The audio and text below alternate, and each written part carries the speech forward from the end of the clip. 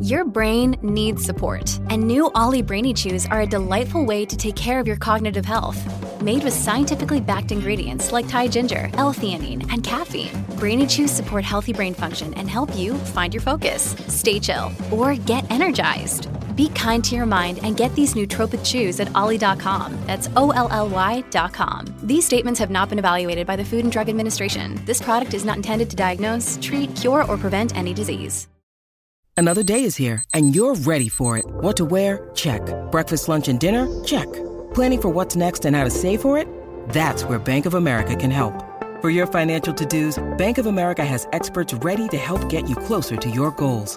Get started at one of our local financial centers or 24/7 in our mobile banking app. Find a location near you at bankofamerica.com/talktous. What would you like the power to do? Mobile banking requires downloading the app and is only available for select devices. Message and data rates may apply. Bank of America N.A., member FDIC.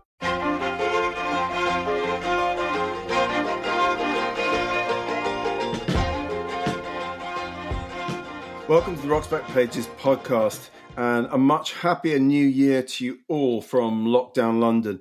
I'm Barney Hoskins. I'm on a laptop screen with my colleagues Mark Pringle. Hi, Barney. Martin Collier. Hi, Barney. And Jasper Mearson Bowie. Hello, Barney. And also on the screen is this episode's very special guest, Mr. John Simon. Hello, John. Hi, Barney. Great to see you. Thanks for joining us at the start of the year. John is beaming in from sunny Florida, but he's more famously associated with New York and Woodstock, where he produced magnificent albums by the band, Janis Joplin, Leonard Cohen, and many other legends. He's written a very good book about his musical adventures called Truth, Lies, and Hearsay, and we're going to talk to him about it and hear clips from a Van Morrison audio interview and say goodbye to Jerry Marsden and MF Doom. John, your book is a very witty and unsentimental account of your career as a producer, piano player, songwriter. I'm interested to know, what did you learn about yourself and your work while you were writing it? Whoa, the thing about interviews, and I do very few of them, is I'm much better with a written word than I am with the spoken word. So besides swearing uncontrollably, I don't get the answers formulated well. And you asked one of the most difficult questions I've ever been asked, which is...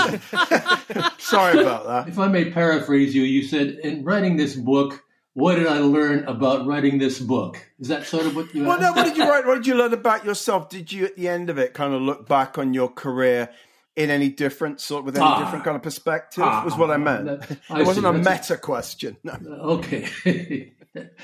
Well, an interesting thing that I learned was this. I started out with a musical gene. I started playing piano when I was 4 years old, and I took to it. I just loved it. Piano has been my comfort in life ever since. If I go to a party, I'm not too social with people. I can usually offend people pretty quickly. So instead of doing that, I'll go, and if I see a piano in the room, I'll just go right to that. My friend, my 88-note friend. Yeah. So let me see if I can go back to what the question was. Oh, yeah. So in my professional career, I've always thought, well, a good thing, besides being appreciated by my peers, which is just wonderful, was to make a living at this thing that I can do. So when a door would open that was somehow related to any use of my musical gene, I went through it. And one of the first doors that opened was to be a record producer at Columbia Records. Now, that was just wonderful, but at the same time, I had to sort of push to the rear my own professional creative juices, if you will, and I became a helper for someone else's creative output. And it was a joyful thing and a lot of fun and everything like that. But some part of me was saying, I want my chance. I've got stuff inside of me I want to get out there too. And I was able to do that at a certain point. But always in the back of my mind was this frustration that, why aren't people singing my songs? Why don't they know about my songs? It was a self-centered thing, admittedly. Then, cut to about 3 years ago, I got this mysterious email message from someone in New Zealand. I'd never spoken to anyone from New Zealand in my life. And they were not trying to sell me a kiwi or anything like that. They were inviting me to go to New Zealand to be part of a 45th anniversary of The Last Waltz. Now, why they picked the number 45 instead of the number 40 or the number 50 is probably because everyone was dying off quickly and they'd better do it before they hit 50. So they invited me to go over there, and I went over with Garth Hudson, the two of us. Wow. And we recreated The Last Waltz in a series of concerts around New Zealand. And I must say that the performances were remarkable. The performers were great. Not only were they able to replicate the sounds of the original performance in The Last Waltz, but they brought something special to it. Their musicianship was great. But while I was doing this and whipping them into shape, I all of a sudden got an appreciation for my ability to do that. Forget the idea that I had my own stuff that I wanted to get out there. I was able to bring the best out of them and to tailor what was happening in the room and, fix it so that it came out, boom, it was great. And I said, oh, well, I just learned something about myself. And so that was not, that doesn't relate to writing the book so much, but it is in the book. It made me think about it. I told that story in the book. So that doesn't answer your question, but it was a nice long answer. It's a great answer. It's a great answer. It's a great answer to some question. And I didn't know about the New Zealand shows. I mean, just to put this in context, Mark and Martin and I go way back as just massive band fans and massive fans of yours. And Martin said to me, I guess 2 years ago, have you read John Simon's book yet? And I hadn't. And actually, I borrowed Martin's copy and I recently returned it, and I really loved it. And so, I mean, I'm going to open this up to my colleagues because I know that they're going to have burning desires to ask you all kinds of questions about the band, but also Janis Joplin, Taj Mahal, Bobby Charles, perhaps, and really kind of touch on all this stuff. Mark's put up the blue hat, as it were. Yeah, John, I just want to say that you either produced or co-produced 3 of my absolute favourite albums of all time. I mean, particularly the band's second album, which I think if I had one Desert Island disc to take to an island, that would be the record I'd take. Me too, please, sir. Martin and I were at art school together in the 70s, and he got a copy of the Bobby Charles album, and he gave me his copy, because I think he had another copy of it, probably. And that's a fantastic record. You co-produced that with Rick Danko, is that correct? But didn't get the credit, right? Didn't get the credit. Well, and then there's the Taj Mahal album with the 4-piece tuba horn section. Big Need Garland, John Ain't It Hard. Is just gorgeous. Yeah. So I'm going to sit back now. Sorry, that's me gushing. Yeah, we have to get somewhere into this podcast, we have got to get John's piano solo on Ain't Gonna Whistle Dixie No More, because it's just sensational. And Taj at the end of it does go, John Simon! So we have to have...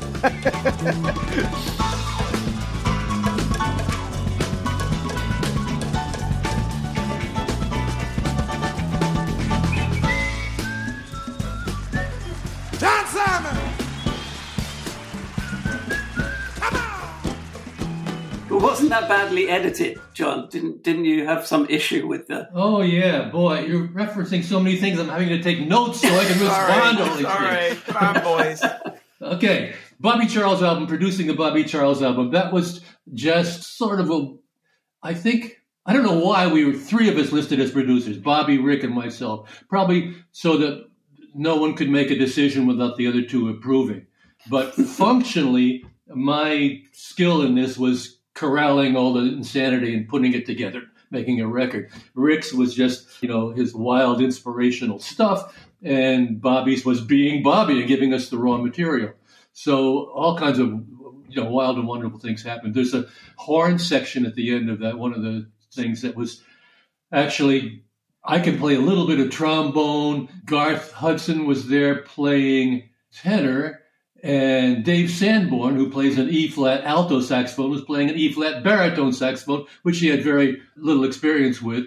And so we listened to the track, one of the few overdub. I don't like to overdub. I like to do everything live, but this was an overdub situation. So we overdubbed the horns, there's 3 of us. Then we overdubbed them again. That's 6 of us. Then we overdubbed them again. That was 9 of us. Then Rick and Bobby said, well, John, put them together. So there I was at the console with 9 tracks of horns, pulling out the best licks from each one and putting it together. And then we realized these are all bass clef low instruments, so we needed something on the top for the climax of this horn thing. So I thought, well, let me get somebody really good. So I went to Count Basie's orchestra. As you do. Went to New York City and overdubbed Joe Newman for the end of it, and we put him in there. And that was our horn thing. That's Bobby Charles.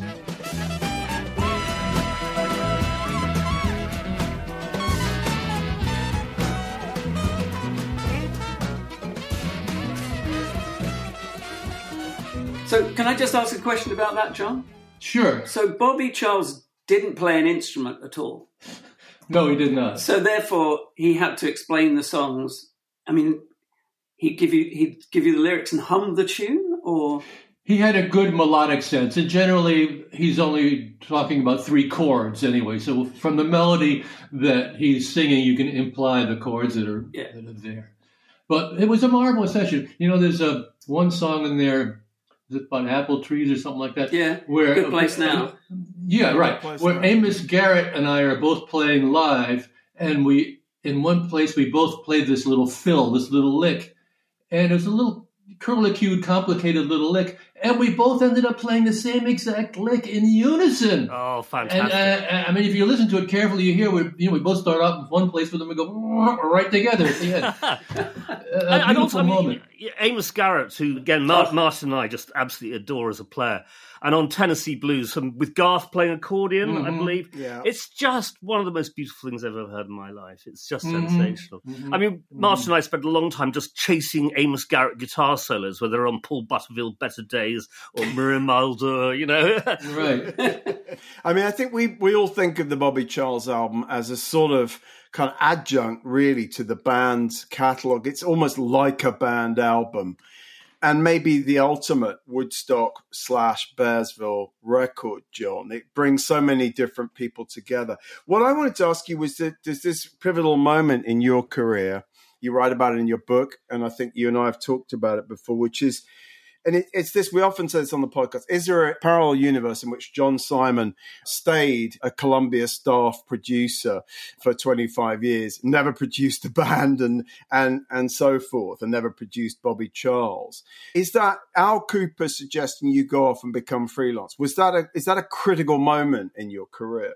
Oh, sure. Yeah. Sure. Yeah. Okay, that's the answer to that question. Yes. As I said earlier, I mean, the band's second album is just astonishing. Now, you recorded that Sammy Davis Jr.'s Pool House in Los Angeles. Is that correct? That is correct. Let me just back up to one of the other 3 questions you asked me last time, Mark. Taj Mahal. One of the remarkable things about that tuba band was the bass player, Bill Rich. Mm-hmm. Billy Rich is, of all the bass players, electric bass players in the world, I would rather play with him than anyone. Mm-hmm. He is inventive. He's a rock. That song in there, You Ain't No Streetwalker, Baby, but I love the way you cut your stuff. You listen to his lines and the facility and he plays within this, and how steady he is and faultless. And besides being a wonderful character whom I love as a person, I just have to mention Bill Rich because he's just a great bass player.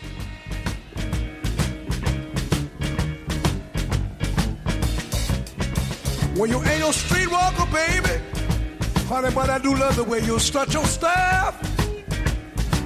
When you take the cold out of cold time, baby, and feed me when the time get rough. And then finally, Barney interjected this, and I'll get my last note here from this is a new one, isn't it, on the podcast? The guest taking notes.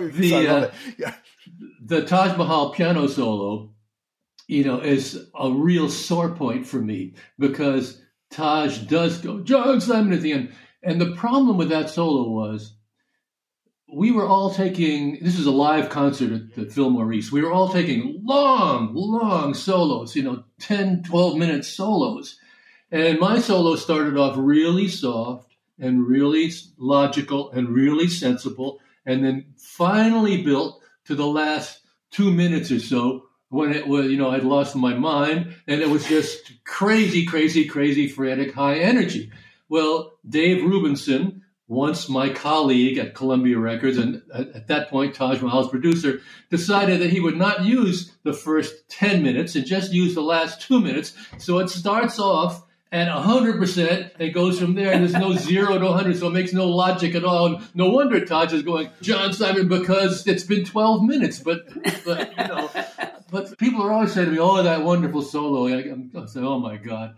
But there's a better Taj Mahal. There's a better Taj Mahal piano solo on a song called "Stealin'" that I did on an album of his. It's really nice. But John, if by any chance the original mix, unedited mix of that exists, why doesn't that get released as a part of a reissue of that album? I'd love to hear the whole 10 minutes. Well, released. I mean, here's another release story.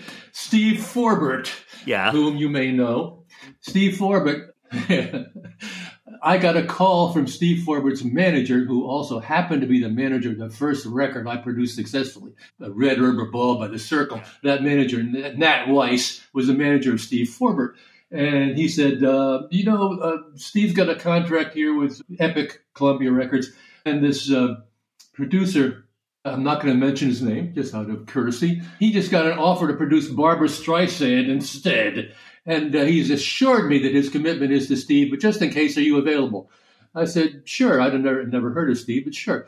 Then I got the call the next day because the man had said, I'm a man of my word. I'm a man of my word, said this producer. And so the next day, the man of his word turned out not to be a man of his word, and he went with Barbra Streisand. And so this guy called me up and said, would you produce Steve? So Steve said, I want to do the recording with no splices, no overdubs, no edits. And I was so happy to hear that because I love that kind of honesty in recording. So there we were in a studio in Nashville with Steve playing and singing guitar and his harmonica and singing, an electric guitar player, a piano player, an organ player who also played accordion at times, a drummer, an electric bass player, 3 horns and 3 vocalists live in a studio. Fabulous. And the engineer, Gene Eichelberger, did a beautiful job with it. And we went and we mixed it, and he did a beautiful mix. It was fabulous. So I meet Steve in New York City at the mastering room, and Steve comes in with the newest Rolling Stones album. I don't remember which one it was.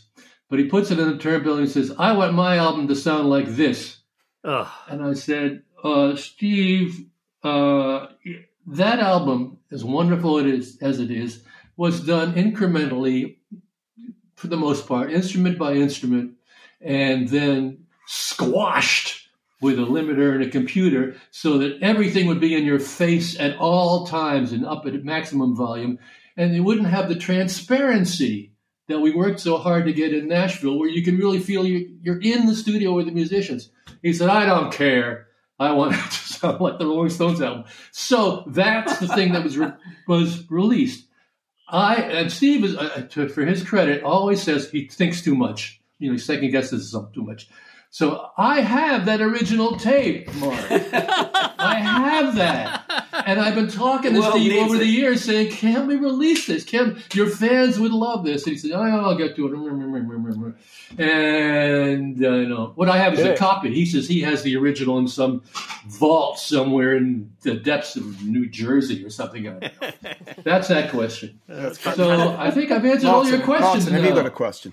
Yes. I was listening to The Weight on headphones last night, and it has such a monumental, majestic sound, especially the drums, but everything sounds great. It's just 5 instruments, insanely great, that has a presence and heft that's actually on the tape that most records from 1967 don't. They just don't sound that good. So what was so great about A&R Studio 2? Well, first of all... And who was the engineer on that? Was that... I'm not sure whether it was Royce Sakala or... no, it would have been Royce Sakala. It would have been Shelley Yakis, maybe. Or I don't know who it was. One of their staff engineers. I think it was Shelley Yakis, maybe. Yeah. Now, I am not an engineer. Producers can be engineers or friends or wives or whatever, managers. I am not an engineer. I'm an arranger. As a producer, I'm just a musical arranger. So I really, people ask me, what microphone did you use on this? And I say, I don't know, it was silver, But in a sense, there's something about the arrangement of that song that allows all of those things to stand kind of separate but together at the same time. It's also Levon's voice. Levon's voice had heft to it. Mm-hmm. I love that word, heft. And also was it's different on that album. It was the only song with an acoustic guitar rather than an electric guitar. Yeah. And so that may have something to do with it. Mm-hmm. Now, when you're talking about that mix, you're talking about the original Big Pink mix, right? Not the remix of several years ago? No, the original. But you have an issue with the more recent mix, don't you? Yeah, I call them the unmix. Because what? We worked so hard to mix that thing just to our own personal taste. Sometimes it would be 8 hands on the faders, just because this was pre-computer mixing. It was before faders moved by themselves by some magic godlike hand. These were hands on the thing. So the new mix, the unmix, it loses the beautiful balance between the three voices, and it features the drums to a great degree, and it disregards the horns pretty much. And so I don't know what the motivation was for that, except to sell the same record to us again. To the same fans. That we bought 5 times. It's sort of like, there is a sort of a parallel to Trump and Trump's followers. The band and the band's devotees and the Trump and the Trump devotees.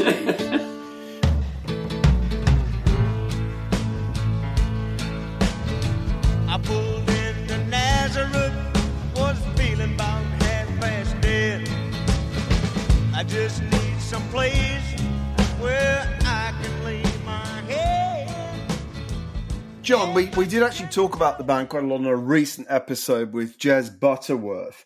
So I listened to that. I heard it. Oh, good. Yeah, no, it was really good. So I'm sort of conscious of that, and I'm sure would like to go down a band wormhole, but I'm going to kind of pull us back a little bit and talk about Janis Joplin. One of the pieces that we're featuring on the homepage has, I think, Sam Andrew of Big Brother and the Holding Company saying, the trouble with John is that he wanted to be a member of the band and they could all play immaculately. And then suddenly he's having to work with these maniacs from San Francisco who basically couldn't play. And take us back to your. I mean, you famously had a slightly tetchy relationship with Big Brother, but how do you look back on that now? Well, it wasn't that they couldn't play; it's that they played in a certain style. To say that I wanted to be a member of that band was just. It was anathema because I play in a totally different style that's, jazz influence, and they played in a style that was acid influence. So, yes, that's what that was. I mean, that's, I call my book Truth, Lies, and Hearsay. And one of the lies that I point in the album is that album, the Cheap Thrills album, was a live album. It was not a live album. It was all done in the studio except for one of the cuts. And the reason it was done in the studio was Albert Grossman, their manager, and I went out to California, to San Francisco, to the ballroom that they were playing in, and sort of auditioned them for the possibility of doing a live album. And even though they were very exciting and they had the audience in their thrall, there were just too many mistakes to make a live album. And on a record, mistakes live forever. So we just said, well, we just can't do it. We'll have to do it in the studio. So we did it both in New York and in L.A. One of my favorite tracks on Cheap Thrills is essentially just you and Janis on Turtle Blues. Some more great playing for you. You probably have an issue with... Oh, no. You have an issue with that, too. It seems you're just pulling up my issues. This is basically a psychotherapy session, John. You need to confront these issues. Good. We can help you have a breakthrough here today. It's cheaper than psychotherapy, too. Not the real cost to your soul. Yeah, but, that's the other piano solo that people say, I love that piano solo. Because coincidences in life are so crazy. In that recording studio in L.A., I was doing two things at once, two sessions at once. I was a busy guy. In the afternoon, I was doing the Electric Flag with Buddy Miles and Harvey Brooks and others. And at night, I was doing Janis and her band. And Taj Mahal came in to hear. I had not met Taj. He came into the Electric Flag session since he knew a bunch of the people there. And on the spot, not on the spot, a couple of days later, he offered me a tour of Europe with his band to play piano. And I took it because I really, I knew about music, I knew about jazz, and I knew the blues intellectually. I knew what you teach somebody about the blues at first, how you lower the third to a minor third, you play the seventh a lot, etc. But I didn't have it in me. It wasn't part of my musical palette that was just in here and in here. So I said, yeah. So another day, Janis Joplin comes into the same session and hears me playing and says, "Hey, motherfucker," that's her affectionate name for me, "motherfucker, how come you're not playing on my record? You're playing on their record." And I said, "Well, because you already have a band, and this is something else, and I'm sort of temporarily filling in this band until they reassemble, etc." So she says, "Come on in the studio, we're going to do this song." So we go in and we do Turtle Blues. And as I said, I knew nothing about how to play the blues from my heart at that point. So I played this sort of, beginner's version of the blues on that song. And that's what people say. Besides that and the long solo for Taj Mahal. Those are the two things people say, "Oh man, I love your piano playing." Well, I'm glad we brought up both of those on today's podcast, John. I'm glad we got them over with. Yeah.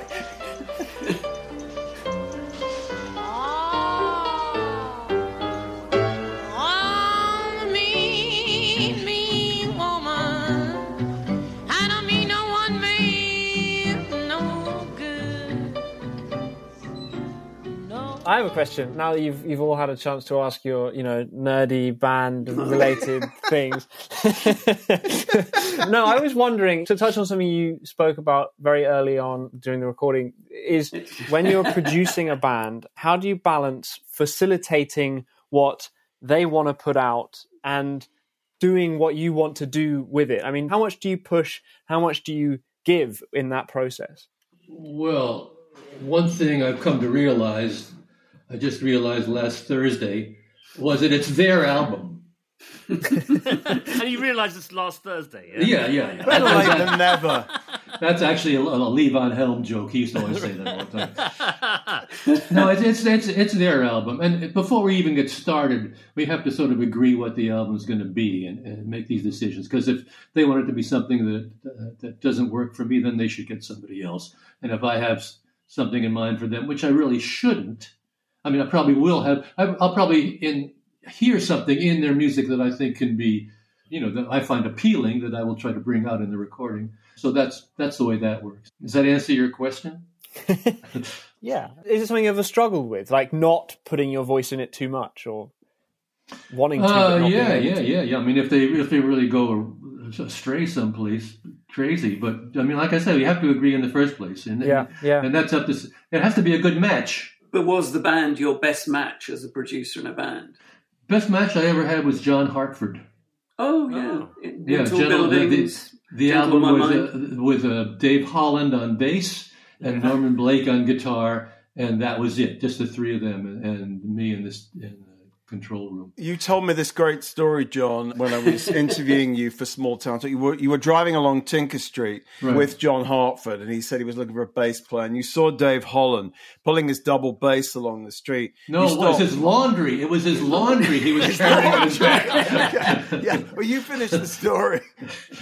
Yeah, he says, "I need a bass player." I said, "Well, there goes one walking at the front of our car right now, carrying his laundry to the laundromat." And he said, "Who's that?" And I said, "Dave Holland. He just got finished playing with Miles Davis. That's a pretty good credential." Yeah. Rolled down the window. Said, "Hey, Dave, you want to play here with John Hartford?" He says, "Yeah. What kind of music is it?" And I said, "It's bluegrass." And he said, "What's bluegrass?" And I said, "Well, it's like jazz from Appalachia." And he said, "Okay." And so they ended up playing together till the end of John Hartford's life.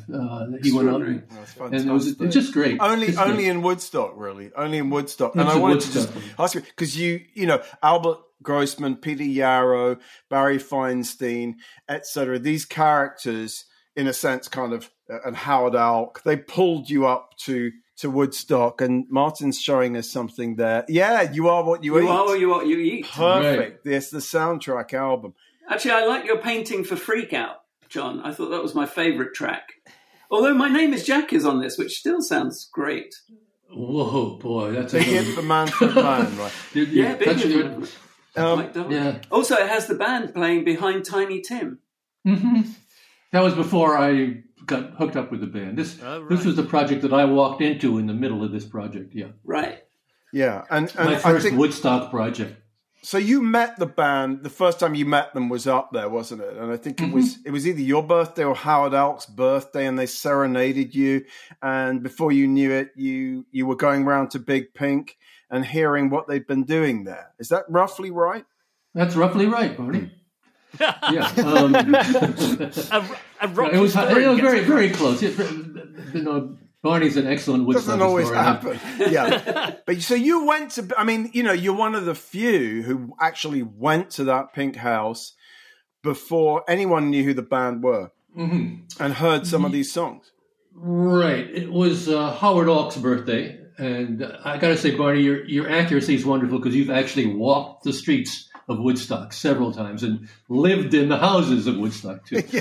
Yeah. So what happened was Robbie called me. I went back to New York City after we did this You Are What You Eat project, and Robbie called me in New York and said that they were thinking of making a record and as a band, since they were Bob Dylan's backup band, but Bob had his motorcycle accident and they were holed up in this house called Big Pink. So he invited me up to listen, and I think he didn't let me hear anything until the second or third trip up there, Robbie being a very canny individual. So I went up there this final time, and Levon had just arrived on the scene too. Levon was not part of the Basement Tapes. People, I've heard it, reported Levon Helm in the Basement Tapes, but that's just not true. He wasn't even there. He had taken a sabbatical from the music business and was working on some oil rig off the coast of Louisiana. So Levon was there the day before, and then I got there the next day, and they took us down to Robbie and Richard and Rick and Garth took us down to the basement, and we listened to some of these songs for the first time, and they were special. They were unique. A lot of them their uniqueness, I think, might have come through Dylan and then through Robbie, because both Robbie and Dylan were adventurous and outward-looking in their musical purview, whereas Rick and Richard, I don't think of them that much in that way. So the songs that I heard were not standard rock and roll songs at all. The lyrics, of course, were written by Dylan for the most part. And Robbie told me that Bob would be upstairs with a typewriter on the coffee table, typing out lyrics like crazy, and then they go downstairs and make up a song about them. So that's what I heard.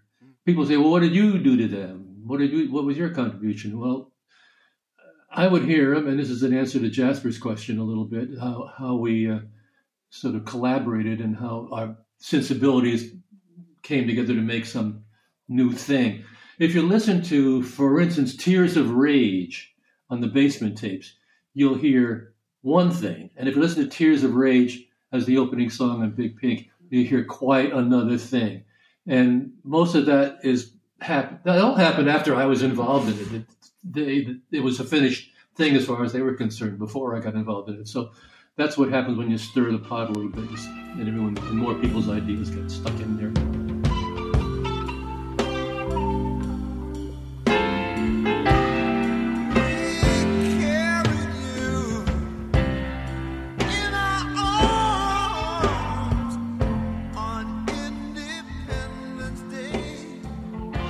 In terms of like Albert and Bearsville, it's somewhere I read that the very first, it took a while to get that studio right, didn't it? But the very first session was a session you did with John Hall to demo the song Dancing in the Moonlight. And officially that was the very first session ever done there. Does that sound right to you? Once again, that's roughly accurate. Yeah. Okay. That's really good to know. We had a band, John Hall, myself, Harvey Brooks, Paul Harris, and I think Wells Kelly was still the drummer at that point. And John Gardner, who was Albert Grossman's first engineer there, the guy who helped Albert set up the studio from an engineering point of view, said to me, do you want to come in the studio and be our test case, our guinea pigs? So we just went in one night and then we just, threw microphones up and we just recorded the songs that we were working on for our live show, one of which was Dancing in the Moonlight, which later on became a hit for Buffalongo, and which was the name of that band, and which I think included Wells Kelly's brother. This is, as I understood it. I mean, these things are so, it's a spider web of connections. Your band with John Hall was before Orleans? Yeah. Oh, way before. Yeah, Orleans, way before Orleans. So did it ever come to anything, that band? Well, we opened for Janis Joplin and Big Brother in White Plains, New York, and did a few more things. But no, it didn't. We all got in different projects. Oh, and we opened for John McLaughlin and Mahavishnu in New York City, and Judy Collins. That's a match and a half. Oh boy, yeah. So, it didn't go very far. We all went off on our other projects. Yeah. We get it on most every night. And when that moon gets big and bright, it's supernatural delight. Everybody dancing in the moonlight. The story that you told Albert Grossman, the dimensions of the studio you loved in New York, and he went and built it 3 times bigger because he wanted everything. I love that because, for example, Martin and I worked at Muscle Shoals, and the Fame Studios, they measured the RCA studio in Nashville and just reproduced it because it's the only studios they knew. I love this idea of kind of matching studios like that. Yeah, exactly. I did a little recording in Muscle Shoals. Was it the studio? I don't know if it was Fame. It was the Muscle Shoals Sound. Muscle Shoals Sound. The early studio where the bathroom was behind the drum set. Yeah, because we went to the second Muscle Shoals Sound, which is the one on the river, which is the later one, the big one, the old Armory. Can we talk about the band's second album? I know Barney's kind of snarling about this sort of band centricity. It's my favourite record too, Mark. It's. I mean, that was recorded in a room which wasn't a studio. Was it an 8-track brought in to record there? In a pretty small room, and yet it's a fantastic sounding record. I mean, just sonically, it's amazing. It wasn't that small. The room had a very high ceiling. Oh, right, and it wasn't that small at all. I mean, dimensions. It was bigger than Big Pink. Bigger than the basement of Big Pink. Yeah, bigger than the basement of Big Pink. But it was a decent sized room, sure, and we had all the equipment brought in because we wanted to really do things at our leisure. Now, you have to know that Robbie Robertson was the leader of the band at this point. And even though it had been Levon and the Hawks, when Levon left, Robbie sort of assumed control, and that remained the case for the entire life of the band. So it was Robbie's idea, I'm sure, to rent a house and have a studio that we could control ourselves without having to wait for engineers and be on their timetable. Yeah. And, you have to get out of it. You have 3 hours to record because there's going to be a Coca-Cola jingle coming in after you. Nothing like that would ever happen. So we got Capitol Records to provide us with huge speakers that hung from the ceiling and a mixing board and an 8-track machine and all this outrigger equipment that I was familiar with and a big EMT echo chamber, they called it. It was, it was about 4 feet high and 6 feet long and 2 feet thick. But I didn't know that. As I said, I was not an engineer. One of the things Robbie said was, well, when we do this, you'll teach me everything you know about engineering, which for me took about 3 minutes. And we just learned by experimentation. We would got a bunch of microphones, and because the band was successful at this point, and Albert Grossman was a good bargainer and negotiator, we got a bunch of free equipment from all the different places, including free microphones to use. And so we tried different microphones and different instruments and see what we liked and different microphone placement. So we were able to take our time a lot more with the sound, which is one of the reasons why people think that the second album sounds better than the first. Well, it is. It's more of a piece. It's more of a piece than the first album. But I mean, you're saying you're not an engineer, but the drum sound is fantastic on that record. I mean, and drum sounds are notoriously the hardest thing for most engineers to get. And up on Cripple Creek and King Harvest and things like that. It's the drum. I mean, aside from look, he's a fabulous drummer, and he always got a good noise out of his kit. That's for sure. But it's for a sort of home recording, which, all intents and purposes it was. It's amazing. I wouldn't call it a home recording. We had professional equipment. We were in a nice size studio. Okay. And, it's just that we took our time. We tried things. The drum stuff. Oh, that sounds good. Let's keep that. Well, that sounds good. Let's keep that. Just going very slowly. How long did it take to record? Out of interest. Oh, well, we were there. We booked the house for 2 months. The first month, Capitol didn't have all the equipment there, so we were just mostly rehearsing. And then we had to do 2 months' work in 1 month before they were booked to play up at Winterland, I think it was, someplace in San Francisco. We had to really, hustle. So, it's 30 days, 10 songs, however many songs there were, divided up 33 days a song. Although we didn't even finish there. We had to go to a studio in New York City to do a couple of those songs. Whispering Pines and Jemima Surrender, I think, were done in New York City. It's not obvious that they're not recorded in the same moment as the others. Right. Well, they were all mixed at the same time. But I'm glad. I'm glad.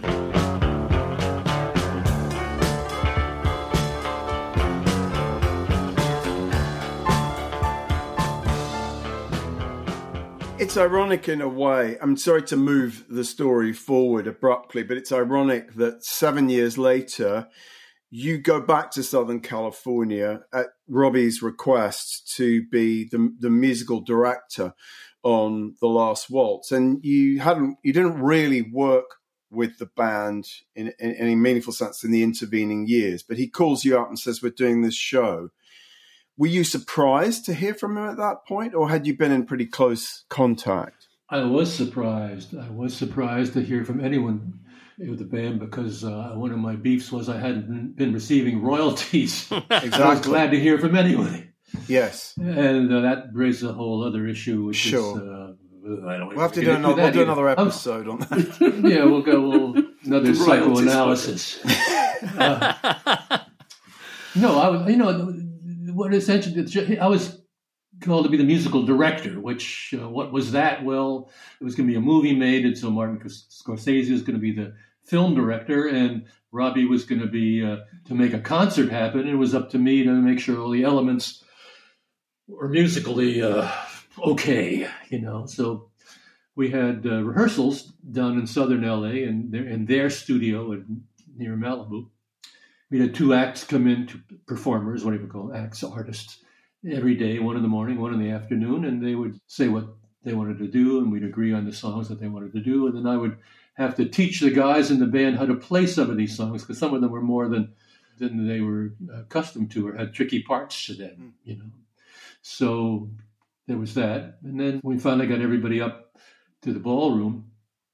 The night before, it was the dress rehearsal for an audience of 1, just me, and that was fabulous.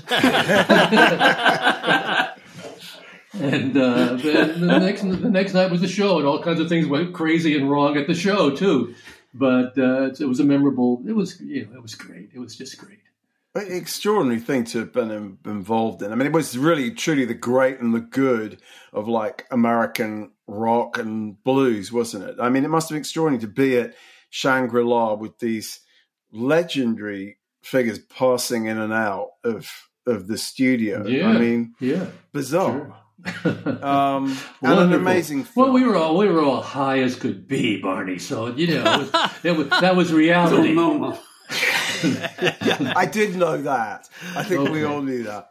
I mean, one of the standout moments in the film, and this is the segue of the week, one of the standout moments for me, I don't know about Mark and Martin and yourself, but Van Morrison doing Caravan, because we're going to talk in a moment about the week's audio interview. I just wanted to ask you, because you lived up in Woodstock at the same time that Van was living up there, inspired by the band, of course. Did you have any encounters with the Belfast Gypsy? Sure. Van was I love Van. I don't know if he would probably remember my name. I was going to say, I don't know if he remembered my name. But, there was talk of maybe my working with Van on his next album that didn't work out. Okay. But he lived in one of the houses that Garth and Richard had lived in earlier. He took over that house, didn't he? Yeah.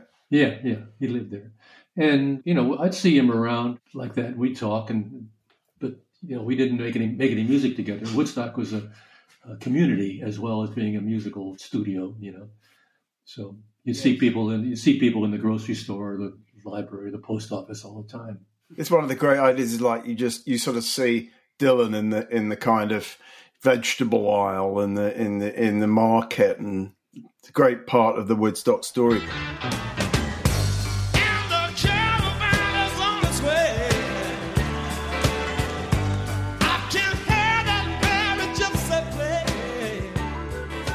Mark, would you want to just tell us a little bit about this audio? Yeah, absolutely. This is John Tobler interviewing Van Morrison on 20th of February 1979. I managed to actually kind of pinpoint the precise date. He had just played that night his very first show in Ulster in Northern Ireland since the 1960s, since Them and other stuff he did back then. And he's really cheerful. I mean, this is a man who's got a reputation as being a deeply cantankerous interviewee, and he's very jolly. I think this was for Zigzag magazine, and that's possibly why he was so kind of good-natured, because it wasn't for like the mainstream music press. He knew it was for a magazine which was really about the music in a sort of big way. And he talks about his most recent album's Wavelength, which he's very, very pleased with. He's changed bands. He's got a different road band at this point in time. He talks about his business struggles, being managed by Harvey Goldsmith, which is a curiosity for English rock hacks. And then at this point, he's managed by Bill Graham, which he is very, very comfortable with his relationship, because he says, Bill goes back as far as I do. We've both got the same history. We can talk about everything, know what we're talking about. He talks about living in America, which he's still doing, though he's sort of moving back and forth, being Irish in America. Interestingly, he was brought up a Jehovah's Witness, which I didn't know. It comes up in this thing. So in a way, he's out of the Protestant Catholic sort of stresses of Northern Ireland. He talks about leaving Northern Ireland for London. And he talks about Wavelength in his previous albums. And we'll listen to this clip. He's talking about Astral Weeks, which he obviously hugely fondly regards as one of the best records in his estimation that he had made. So let's have a listen to this.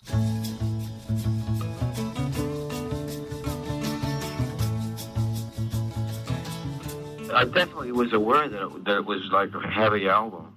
The thing was, though, that I was, at that particular time, I think it was really a very creative period. There was something about that period that was like sort of highly charged creatively. It was like first time that I lived in America, and I was living in New York, and I was living in the West Village, and a lot of the songs were, sort of from here, Bud Ireland and all that, but I wrote the album in America, and the energy of being in New York at the time and the whole thing, it was, it was like a creative period. At the same time, I went through like a depression just before that album. And that was when doing the album was sort of when I came out of the depression. Could you find me? Or would you kiss my eyes? That's very interesting. I mean, he's very proud of what he does. He's not one of these, like a lot of artists, look back at their old records and say, oh, that was then, I just want to talk about the new records sort of stuff. He doesn't. He's got a very interesting perspective on his early solo albums, the Warners sort of stuff. John, what did you think of Astral Weeks as a matter of interest? Oh, I loved Astral Weeks, and the album preceding it as well. Blowing Your Mind. No, Moondance. Moondance was the one. Moondance came after Astral Weeks. Yeah. Maybe it was Astral Weeks, the one with the horns do that. You've got a memory for horn lines, haven't you? Yeah, Van was very cheerful when we were doing Caravan at the Last Waltz. He was not Moroser said. He was happy as could be there. His father was there. He did the Last Waltz concert. Yeah, I remember meeting his dad. I also have to correct one mistake that the police have just told me I have to change, which is not. I don't mean the band. I mean the law enforcement people. I said we were as high as could be when we were in Malibu rehearsing. We weren't as high as we could be. If we were as high as we could be, we'd be dead. We were. We were actually just and a some little. Some of them are, sadly. Some of them are. We were just a little bit happy. I'll put it that way. Nice correction. Yeah. Mark, what's the second clip? Before we get to that, he talks about he loves playing live, but he finds it very hard to reproduce his music on stage because the subtleties get lost, the volume is too high, and so on and so forth. But he talks very fondly about Hard Knows the Highway, and It's Too Late to Stop Now. But yeah, he talks about production, and yes, he's worked with other producers, but he regards himself primarily as his producer, and he sees whoever else is in the producer's chair as the guy who enables certain things, which is not a million miles away from the way you regard yourself as a producer, John. I think that's quite interesting. So let's listen to this clip. This is him about producing himself.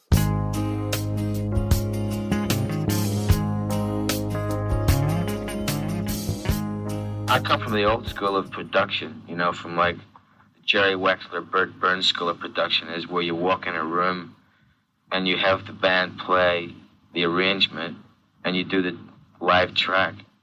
And that is what kind of producer I am. Like the other stuff, since they got bigger machines, 16 and 24 and all that, I'm not really into that. So when I get someone else to work with me, I get them for the purpose of working with that. Everything else I can take care of myself. I'm hungry for your love. I'm hungry for your love. Which is, I think, really keys in with exactly what you've been talking about, John, about your approach. Did you find that when studios got fancier, 16-track, 24-track, that you found it a less enjoyable experience? I did, yeah. Some of the very first songs we did on the Big Pink album may have even been 2 4-track machines, ping-ponging back and forth. And then we got to 8-track toward the end. I just remembered what song it is, the Van Morrison's on. It goes, da-da-da-da-do-do. When that foghorn blows. Oh, into the Mystic. Into the Mystic. Oh. That's it. Yeah, great one. All right.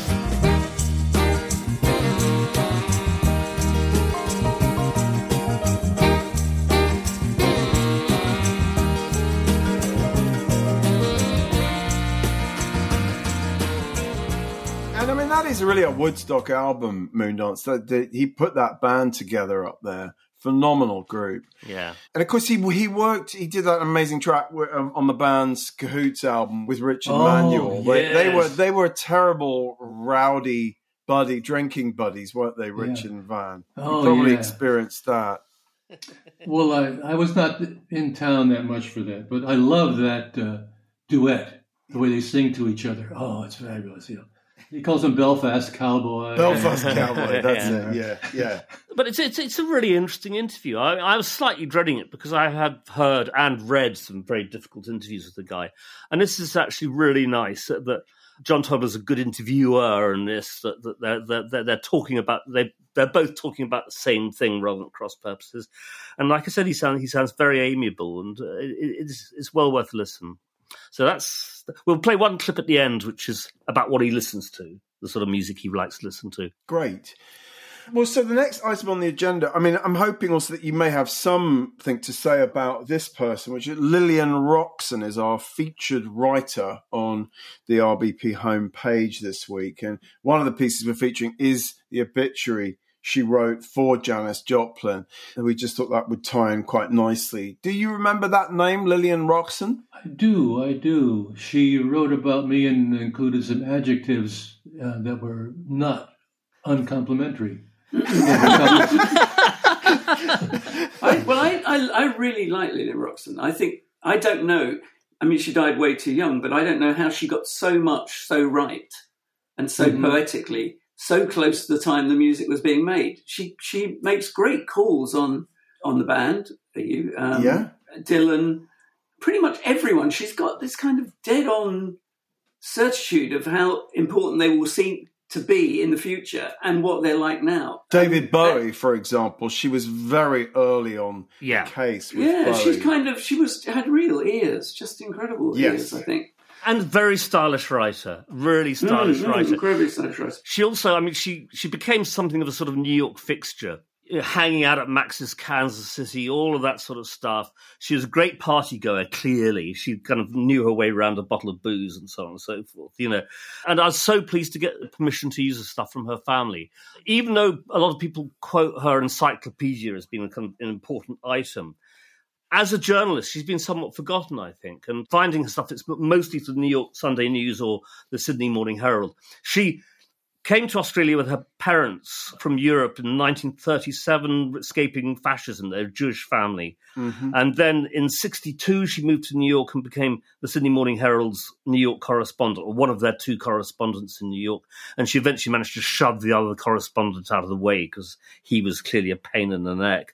And she had this marvellous career and died far too young. In 1973, she died of asthma, had a severe asthma attack. We've spoken to various people who knew her, and that she was very, very loved as a person. She really was deeply loved by everyone on that scene, the Max's scene, Lenny Kaye, all the music critics. She was like the kind of mother hen, really, of the demos. I think I was so great when you got her stuff on RBP, Mark. I was very pleased. She's so important. So, in fact, one of the other pieces is a piece about Bette Midler, one of the earliest pieces written about Bette Midler, and it's very much from within that New York scene. It's a real New York scene piece. She was great. She was also a very early documenter of the women's movement in New York. Became aware of it as a proper political grouping with people like Gloria Steinem and so on and so forth. And she wrote about that quite extensively. So, she was right on also, which is good news. John, did you pay attention to the music press in that era? When Lillian Roxon and others were writing, let's just say like the early 70s, did you guys read The Village Voice? Did you read Circus? Did you read Rolling Stone? Yeah, not avidly. I never read the Circus. I did read Rolling Stone. It was just a good paper for every reason. Yeah.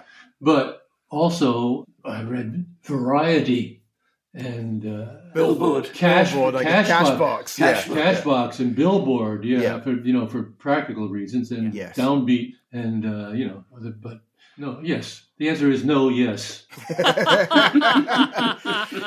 Well, look, anyone who's listening, please do look at Lillian Roxon's stuff on Rock's Back Pages, which we'll be continuing to add in coming months and years. She really is one of the legends of music journalism. It's come to that point in the show where we're saying goodbye to people, and most notably this week we're saying goodbye to Jerry Marsden of Jerry and the Pacemakers, who at one moment looked like they were almost going to be as big a Mersey beat sensation as the Beatles were. And we have a couple of pieces, including one from early '63, where Jerry is being interviewed by June Harris with John Lennon. They're sitting in a London hotel room talking about Mersey beat. It's fascinating, actually. So interesting. Martin, what did Jerry and the Pacemakers mean to you guys? Martin. It's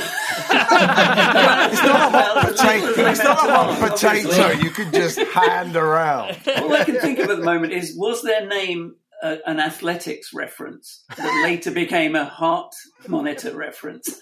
I never thought Jerry and the Pacemakers. What's that even about? Well, when you think pacemaker in a race. No, the 4-minute mile. They'd have grown up with that being broken. They'd have heard about pacemakers. So possibly, So Roger Bannister is... The 4-minute mile was broken just down the road from where I am right now. Well, that's just fantastic, Jasper. I'm so pleased. So Roger Bannister gave the name to Jerry and the Pacemakers. I think I kind of liked the Mersey beat stuff that they did. I think I preferred the Searchers as a kid. Yeah, they did Every Time You Walk in the Room, the Jackie DeShannon song. I'd lumped them, I think, with Freddie and the Dreamers. Yeah, pretty much. They had slightly novelty-ish. Yeah. Except that Freddie and the Dreamers didn't record Rodgers and Hammerstein's You'll Never Walk Alone. Of course. Which is slightly mad, isn't it? It's fascinating reading this piece, the second piece about Jerry and the Pacemakers, this interview from 1997 with Marsden. And he says that George Martin, who was producing them, and Brian Epstein, who was managing them, sounds familiar? But both were very dubious about about Jerry and the Pacemakers recording You'll Never Walk Alone. And Jerry really had to, or at least that's his version of it, he really had to insist on it. And of course, I mean, he will go down in, football history for all eternity. Yes. Well, this may be recording that version. You might have to explain this to John. Yeah. Well, John, I'm interested in what your perspective was on on the British invasion, the Merseybeat groups, as you were already working for Columbia at that point. How do you remember the British invasion in the US? Gee, I think in terms of the girls, because the girls were all just crazy about the Beatles. Yes. Here's what would happen. The Capitol, EMI was Capitol in the States, and Capitol had the Beatles, and none of the record company executives knew why the Beatles were a success. They just didn't have a clue, and why all the girls went crazy for them, and that meant record sales, and they all wanted record sales. So every record company wanted their Beatles. They wanted their four lads from Liverpool. And so there was a lot of money in the record industry at that point. And so at Columbia, they were signing all these bands. You know, they were a success at the high school dances. The girls screamed for them at the local high school dances, and they had the funny costumes and the haircuts, and they just bought brand new electric guitars. So they were, the executives of the other companies didn't know what to do with them. They just signed them. And they give them $1 million signing bonus and throw them in the studio with me. And they said, make Beatles out of these people. And which you did with the Circle. Yeah. To some degree. Well, that was a little bit different because they came they didn't come with $1 million signing. Okay. They came out of another kind of way. But there were a lot of groups that came in that way that just you've forgotten their names, and it's just as well. They may have forgotten their names themselves. So that's so the answer to your question was, what did the Americans think about the British invasion? I think the answer is confused. and jealous because the girls jealous too. Yeah, basically the girls were paying too much attention. And it also brought limeys. It brought the blues. It brought the whole blues idiom back to the fore in America too, because a lot of these bands were had listened to blues music that had sort of gone out of favor in this country. Yeah, I mean, it was one thing. If you listen to Lenny Kaye's Nuggets compilation from way back, which is about American garage rock, essentially, and that's a lot of bands trying to be a British rock and roll band. A lot of those mid '60s, what now are actually quite revered sort of garage punk bands, were trying to be British, and exactly the way the way you describe, Yeah. We're also saying goodbye to Jeff Stevens, a very different sort of British invader. Do you remember that record, Winchester Cathedral, which got to number one? Yeah, ghastly, awful, but it actually got to the top of the charts in America. The New Vaudeville Band? The New Vaudeville Band. Right. So, just awful. Yes, I'll tell you a story about that. I never had occasion to tell this story before. Do you know the name Bruce Lundvall? Yes, of course, yeah, right. Yeah. Capital and Blue Note, and right. He before that he was president. And he's mentioned in your book, isn't he? He gets real props in your book. I love Bruce. Before he was president of any company, he was about 2 or 3 years older than I was, and a little bit ahead of me. He was like in the sales department. He was some kind of a junior sales executive. Winchester Cathedral comes out, and somebody at Columbia says, we should cover that record so that we can get some of the sales money from that record. Who can we get to do it? Bruce says, I'll do it. So he recorded his version singing of Winchester Cathedral under the name Smooth Lundvall. He sang it sort of like Vaughn Monroe. If they go back to, very smooth. Winchester Cathedral. That came very naturally to you. This is the guy who later became one of the biggest record executives in the world. Yeah, sure. That's fantastic. Actually, I do have another. At the risk of extending this podcast to unseasonable limits, Jasper hates us forever. There's another footnote to this New Vaudeville Band story, which is that Peter Grant, the infamous manager of Led Zeppelin, pre-Led Zeppelin, was basically given the New Vaudeville Band to manage by Mickey Most. And he then hired the equally infamous Richard Cole to be their road manager. Really? Yeah. And I remember Rich telling this story that he was driving Keith Moon around and he put on like a tape or something of Winchester Cathedral, and Keith Moon turned to him and went, "What's this fucking old shit?" It then climbed to number 2 the following week, I think, and then number 1 in America. Anyway, I remember actively hating that record when I was a child. Yeah, actively hating it. It is actively hated. Winchester Cathedral, you're bringing me down. You stood and you watched as my baby left town. So we should really move on. So we were saying goodbye to someone very, very different. We're a completely different world from Jerry Marsden and Jeff Stevens. We're saying goodbye to a maverick hip-hop artist called MF Doom, who's a real, like, cult hero among fans of hip-hop. And we've got a piece by Paul Last, a great interview when Doom is living in London. And it's a fascinating interview. Jasper, can you tell us a little bit about MF Doom? Sure. I mean, really, we should do a whole episode on him at some point. He's a really important guy and really interesting story. I mean, really? Born Daniel Dumoulin. He was actually born in London, which is kind of interesting, and then he wasn't allowed back into the US, having lived there for basically his entire life.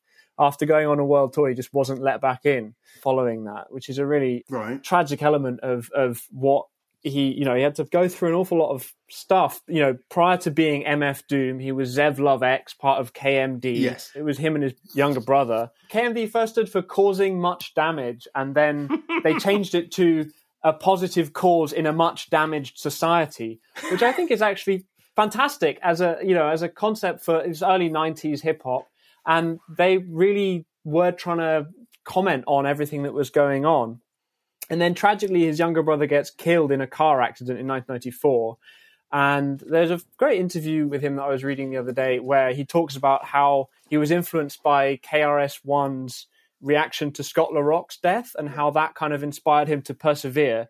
So he actually finished off their second album, but then that didn't get released because Elektra dropped them because they were worried about causing controversy with the album cover. So it was really this blow after blow. And he then disappeared for 3 years and re-emerged in 97 as MF Doom, this villain alter ego based on the Marvel comic book character Doctor Doom.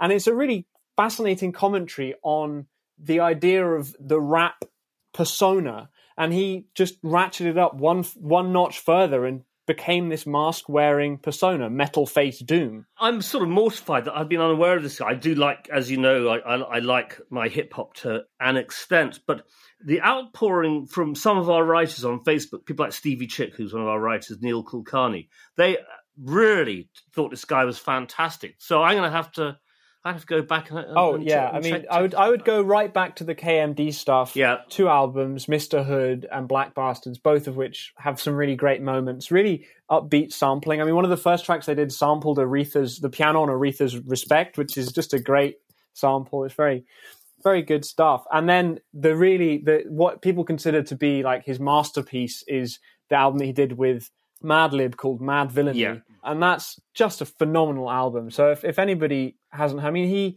he has this incredible ability to rhyme a whole setup line with every syllable in the punchline, and he assembles words in a way that is just amazing. I came in with Mad Villainy, and it's the only one I know really well. But it is an album that can be enjoyed musically as much as lyrically and rhythmically and so forth. It's really stands up incredibly well. That's good. I think it's a hip hop album. Very sad, young. He was only 49, and he died actually 3 months ago. 3 months to the day before his death was announced. Why didn't we know that he had died? I'm actually not sure. I don't know what the reason for that is. I don't mean we particularly, but no one seemed to know. Yeah, it wasn't announced until New Year's Eve, sort of a final fuck you from 2020. But very sad that he's. I mean, his interviews. It's worth saying his interviews. This one that we're running by Paul Laster is just in itself really entertaining and articulate and amusing. And you sent another one from The Wire. It was a really interesting quote. Really, really interesting. I mean, he also rapped under various other alter egos, Victor Vaughn, King Ghidorah. You know, he had all these personae that he was able to, you know, almost he would comment on his own personas from his other. He, you know, a real artist. Really, really great guy. So hope we can add some more pieces on him. Tripping off the beat, kinda dripping off the meat grinder. Heat niner, pimping, stripping, soft, sweet minor. China was a neat sign of trouble with the script digits. Double dip, bubble lip, subtlest midget. Borderline schizo, sort of fine tits though. Porter wine, order grind, 8:45, let's go. Ever since. Gosh, we really are going over time. But Mark, tell us, please, about your favourite articles that you've seen come into the library over the last week or so. Well, the last week or so, because it includes, in fact, the from the week before Christmas. Very quickly, I'll sort of dash through this as fast as I can. First one's really interesting because I read Joel Selverin's book about Altamont again the other day, and he refers to this event. This is Philip Elwood for the San Francisco Examiner, 20th of May, 1968, about the Santa Clara Pop Festival, which is one of the lesser pop festivals in California. And the Hells Angels were involved. And he says, yesterday's involvement of the Hells Angels as a freeloading, swaggering stage guard, treated as honoured guests and announced as our guardians, was wholly uncalled for and an obvious concession to intimidation. I mean, it's just really interesting. It's, you know, it's just under a year before Altamont. And, chilling. You know, and there it is. Paul McCartney to Roy Carr, NME 1978. Oh, by the way, John, do chip in with any comments if anything sort of like perks you up or otherwise. There's no room. Paul McCartney about the whole sort of issue of, you know, being a solo artist and so on and so forth. Then you start getting the journalists saying it's 10 years since former Beatle Paul McCartney has been back to the Beatle stage and Beatle. And is it going to be as good as the Beatles? And will they play Beatles songs? Or is it going to be... So this is a guy who's really pretty fed up with his past at that point. Specials Terry Hall to Don Snowden, LA Times, 1980. How can we be a ska revival band in America when America never had ska to revive? Which is actually a very, very good point. He says, I'm thinking about tonight's show. What happens on Two Tone Tomorrow happens on Two Tone Tomorrow. I think I'll skip the Paul Weller quote I was vaguely looking at. Oh, good. This is Philip Elwood again, actually. He's writing about Springsteen suddenly getting massive with Born in the USA. This is from the Examiner on 21st October 84. And he refers back to when he first saw Bruce Springsteen. This is 1970. He says, amid the accumulated muck of 2 days of rain on Tuesday night, January the 13th, at the Matrix, a cosy club in Fillmore, just north of Union, a band called Steel Mill from Asbury Park, New Jersey, was replacing Boz Scaggs, who had cancelled his week-long engagement at the club that afternoon. The lead guitarist and singer and composer for Steel Mill was someone named Bruce Springsteen. He and his group were in the midst of an unproductive West Coast tour. The Examiner critic, Elwood, who had gone to review Skaggs, described himself as never being so overwhelmed by totally unknown talent, continuing by saying, Springsteen comments and lurches about, providing the prime charge for the group, and further noting that he is a most impressive composer. That's fantastic. That's just really interesting. So what year was that again, Mark? This piece is 84. He's looking back. Yeah, but it was looking back to 1970. The gig. 1970, yeah, 70, right. And I've got that piece, which I'm going to post at some stage, the review of Steel Mill.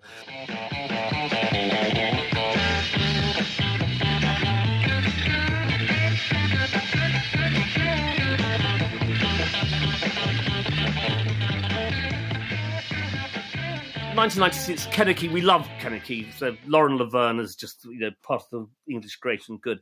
Kenickie's Emmy Kate to Stephen Dalton says, we're not thick as fucking pig shit. We don't have a nanny on board, and we can write in something other than crayon. And Lauren Laverne says... Sorry about the language. Lauren Laverne says, we always said we wanted to be pop stars, and everybody said, oh, that's so ironic and cool and kitsch. Then we went, look, we're actually going to be pop stars. And they all went, sell out! which is true. That is the British way, isn't it, really? Yeah. There's a wonderful Caroline Sullivan interview with Neil Hannon from the Divine Comedy. He kind of comes up almost dressed in a sort of smoking jacket and kind of sipping cocktails. He says, I think I'm a nice guy. There's nothing morally bankrupt about me, which... the way I avoided getting beaten up at school was by being so insignificant no one noticed me. This week, Billy Fury to Alan Smith, the NME 65. I do what my recording manager wants me to do. Sometimes I suggest something else. They don't seem to want to know, which is the story of so many recording artists in those days. Wayne Robbins on the failure of reggae in America, this is Village Voice in 1974, and on Bob Marley says, his highly politicized religious musings with a beat like a slinky down a stairway have yet to find a wide audience. His broad point is that reggae was never going to catch on in America, and he was broadly right about that. Marley had some traction, but that's been about it. Oh, yes, a certain Barney Hoskins sees Susie and the Banshees in 1981. He says, beautiful, dark, banana split girl, the pain of your pretenses, the nausea of your words, bind us in a spell. You just did that to humiliate me. Moving swiftly on, as you would say. Well, I remember the show, actually. It was a great show. And Susie and the Banshees, from that period with John McGeoch playing, are a little bit of a sort of guilty gothic pleasure for me. Sure. I know I should hate them, but I really rather liked them. I think that was the best they ever were around that time. Yeah. Yes. You know. Well, of course, the Scream was fantastic. Yeah. Oh, no, Hong Kong Gardens from around that time, you know.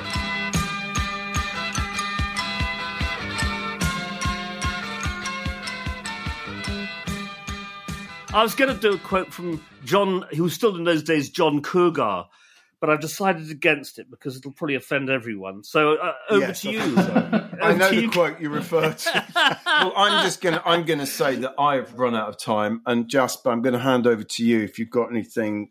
You know, I'll keep it super brief. Just to mention for any of you Radiohead heads out there, I added a 6,500 word interview with Thom Yorke and Johnny Greenwood. Poor you. Like, well, look, at least he does it so you don't have to. I do it so you don't have to. There you go. It's quite. I mean, Johnny Greenwood. They're both pretty articulate in it. It's interesting if you're interested in it. There's a funny quote when the Kid A reviews came out accusing us of being willfully difficult. I was like, if that was true, we'd have done a much better job of it. It's not that challenging. Everything's still 4 minutes long. It's melodic. Yeah. Which I think is a sort of fair point. Johnny Greenwood, I think, is... I like reading interviews with him. He's interesting. I find Thom Yorke, or Thorn, as my OCR processing Word documents always calls him, deeply tedious, but... So Simon Reynolds interviews them both in The Wire, and it's worth a read, as I say, if you're interested in that. And then the other funny thing is an interview, Simon Price interviews the Welsh Wu-Tang Clan, Goldie Lookin' Chain. Can you just say that again? Can you just say that again for anyone who wasn't listening? The Welsh Wu-Tang Clan, Goldie Lookin' Chain. Just want to be sure I heard you right. They're just a funny bunch of guys from Newport, and it's a very funny article, and they come out with just amusing things. Regardless of whether we got a record deal, chips in 2 hats, we'd still be doing it. We get bored, and we've all got the mental age of 12-year-olds. Give us a box of matches, and we're laughing. And that's very much the tone of the whole interview. They just sort of accidentally became fairly big in the UK, just sort of with their parody, comedy, rap stuff. And it's worth reading, just for a laugh. Fantastic. Brilliant. Is that your lot? That's my lot. Well, my gosh, it's been a marathon today, but it's been really good fun speaking with you, John. I hope it hasn't been too torturous. Certainly dredging up the issues that pain you so much. At least 3. You're going to need to go and lie down after this. But thank you so much for joining us from the Florida Keys. You guys are pleasant company, so I enjoyed it quite a lot. And if you want me to come back again, I'll be glad to come back anytime. That would be delightful.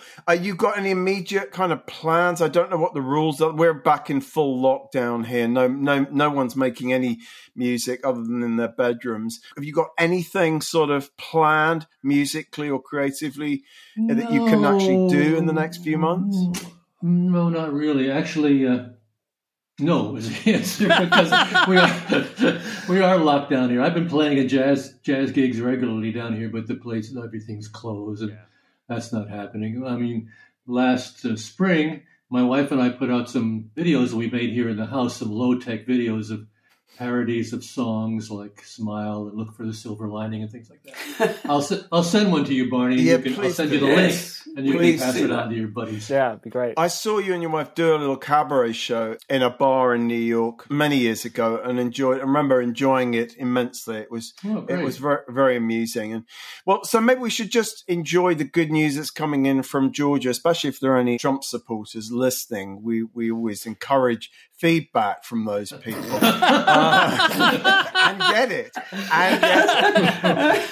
But before we started recording, you were talking a bit about that, John. So I hope you are feeling a little more optimistic about the end of One American Nightmare anyway. Oh, God, it's long overdue. Long overdue. Yeah.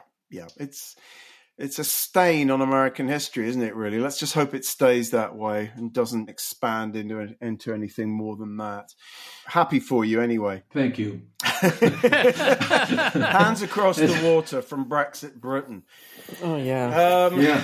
We've got plenty of our own stains to scrub out, unfortunately. Yeah, I'm afraid so. But listen, we're going to be back in a couple of weeks, so join us again for that. But Mark, would you kindly talk us out with the third and last Van clip? Yeah, it's just Van talking about the stuff that he listens to. It's pretty much as simple as that. Brilliant. Well, goodbye and thanks again, John. My pleasure. Take care, everybody. Take care. Bye. Bye.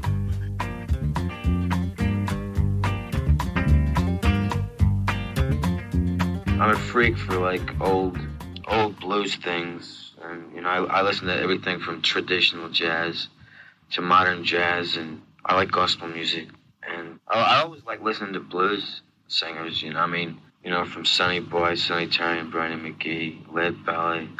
That whole line of blues singers. I always like listening to that music. To relax, classical music, gospel music, jazz. I've been working so hard. That was Van Morrison in conversation with John Tobler in 1979, concluding this week's Rock's Back Pages podcast. Many thanks to special guest John Simon. Please visit his website at johnsimonmusic.net for information about his book Truth, Lies and Hearsay, and much else besides. Please note that this episode was recorded just before the events at the US Capitol on January 6, 2021. The hosts were Barney Hoskins, Mark Pringle and Martin Collier, and it was co-hosted and produced by Jasper Murison-Bowie. The Rock's Back Pages podcast is part of the Pantheon Podcast Network. You can find thousands of articles, as well as hundreds of full-length audio interviews at rocksbackpages.com. I had just a couple of loose ends that I had, as long as we're talking, I'm on here. When you talked about Aretha's piano, Jasper, that sampling. Yeah. At Muscle Shoals at studio I went to, they had that piano that she played respect on. Oh, brilliant. And it's always been a problem to mic a piano because you can't leave, if you leave it open, then all the other sounds from the room come in. So they had taken the lid off, taken the hinges off, and put plywood all the way around the piano that was about 2 feet high, then put the lid on top of that and stuck a mic through a hole that they drilled in there. That was Aretha's piano. Amazing. This is the one song rock. Chilling here, my partners, and they're about to do the gas face rebuttal. It's quite subtle. His name is Zeph Love. He gonna kick it next, and I'ma kick it like this. A gas face can either be a smile or a smoke. When a pair's a monkey wrench to Corcoran's clockwork. A joke through a wrench, I thought it missed. Made me so pissed off. It's NFL draft season, and that means it's time to start thinking about fantasy football. FantasyPoints.com features industry-leading experts and prognosticators using proprietary hand-charted data to help you score more fantasy points. FantasyPoints.com is the place to go for whatever kind of fantasy football you play. Whether you play fantasy football, daily fantasy sports, or do a little bit of everything, Fantasy Points has the meticulously researched content to guide you to victory. And why wait for the fall? Fantasy Points also covers the new spring football league, the UFL. Join the guru, John Hansen, Scott Barrett, Joe Dolan, and other massive names in the fantasy football universe with an exclusive offer. Use code Pantheon for 15% off any Fantasy Points package, including the all-in package, with access to every article, tool, and data nugget that Fantasy Points has to offer. That's FantasyPoints.com and code Pantheon for 15% off at Fantasy Points. FantasyPoints.com, code Pantheon. Score more fantasy points.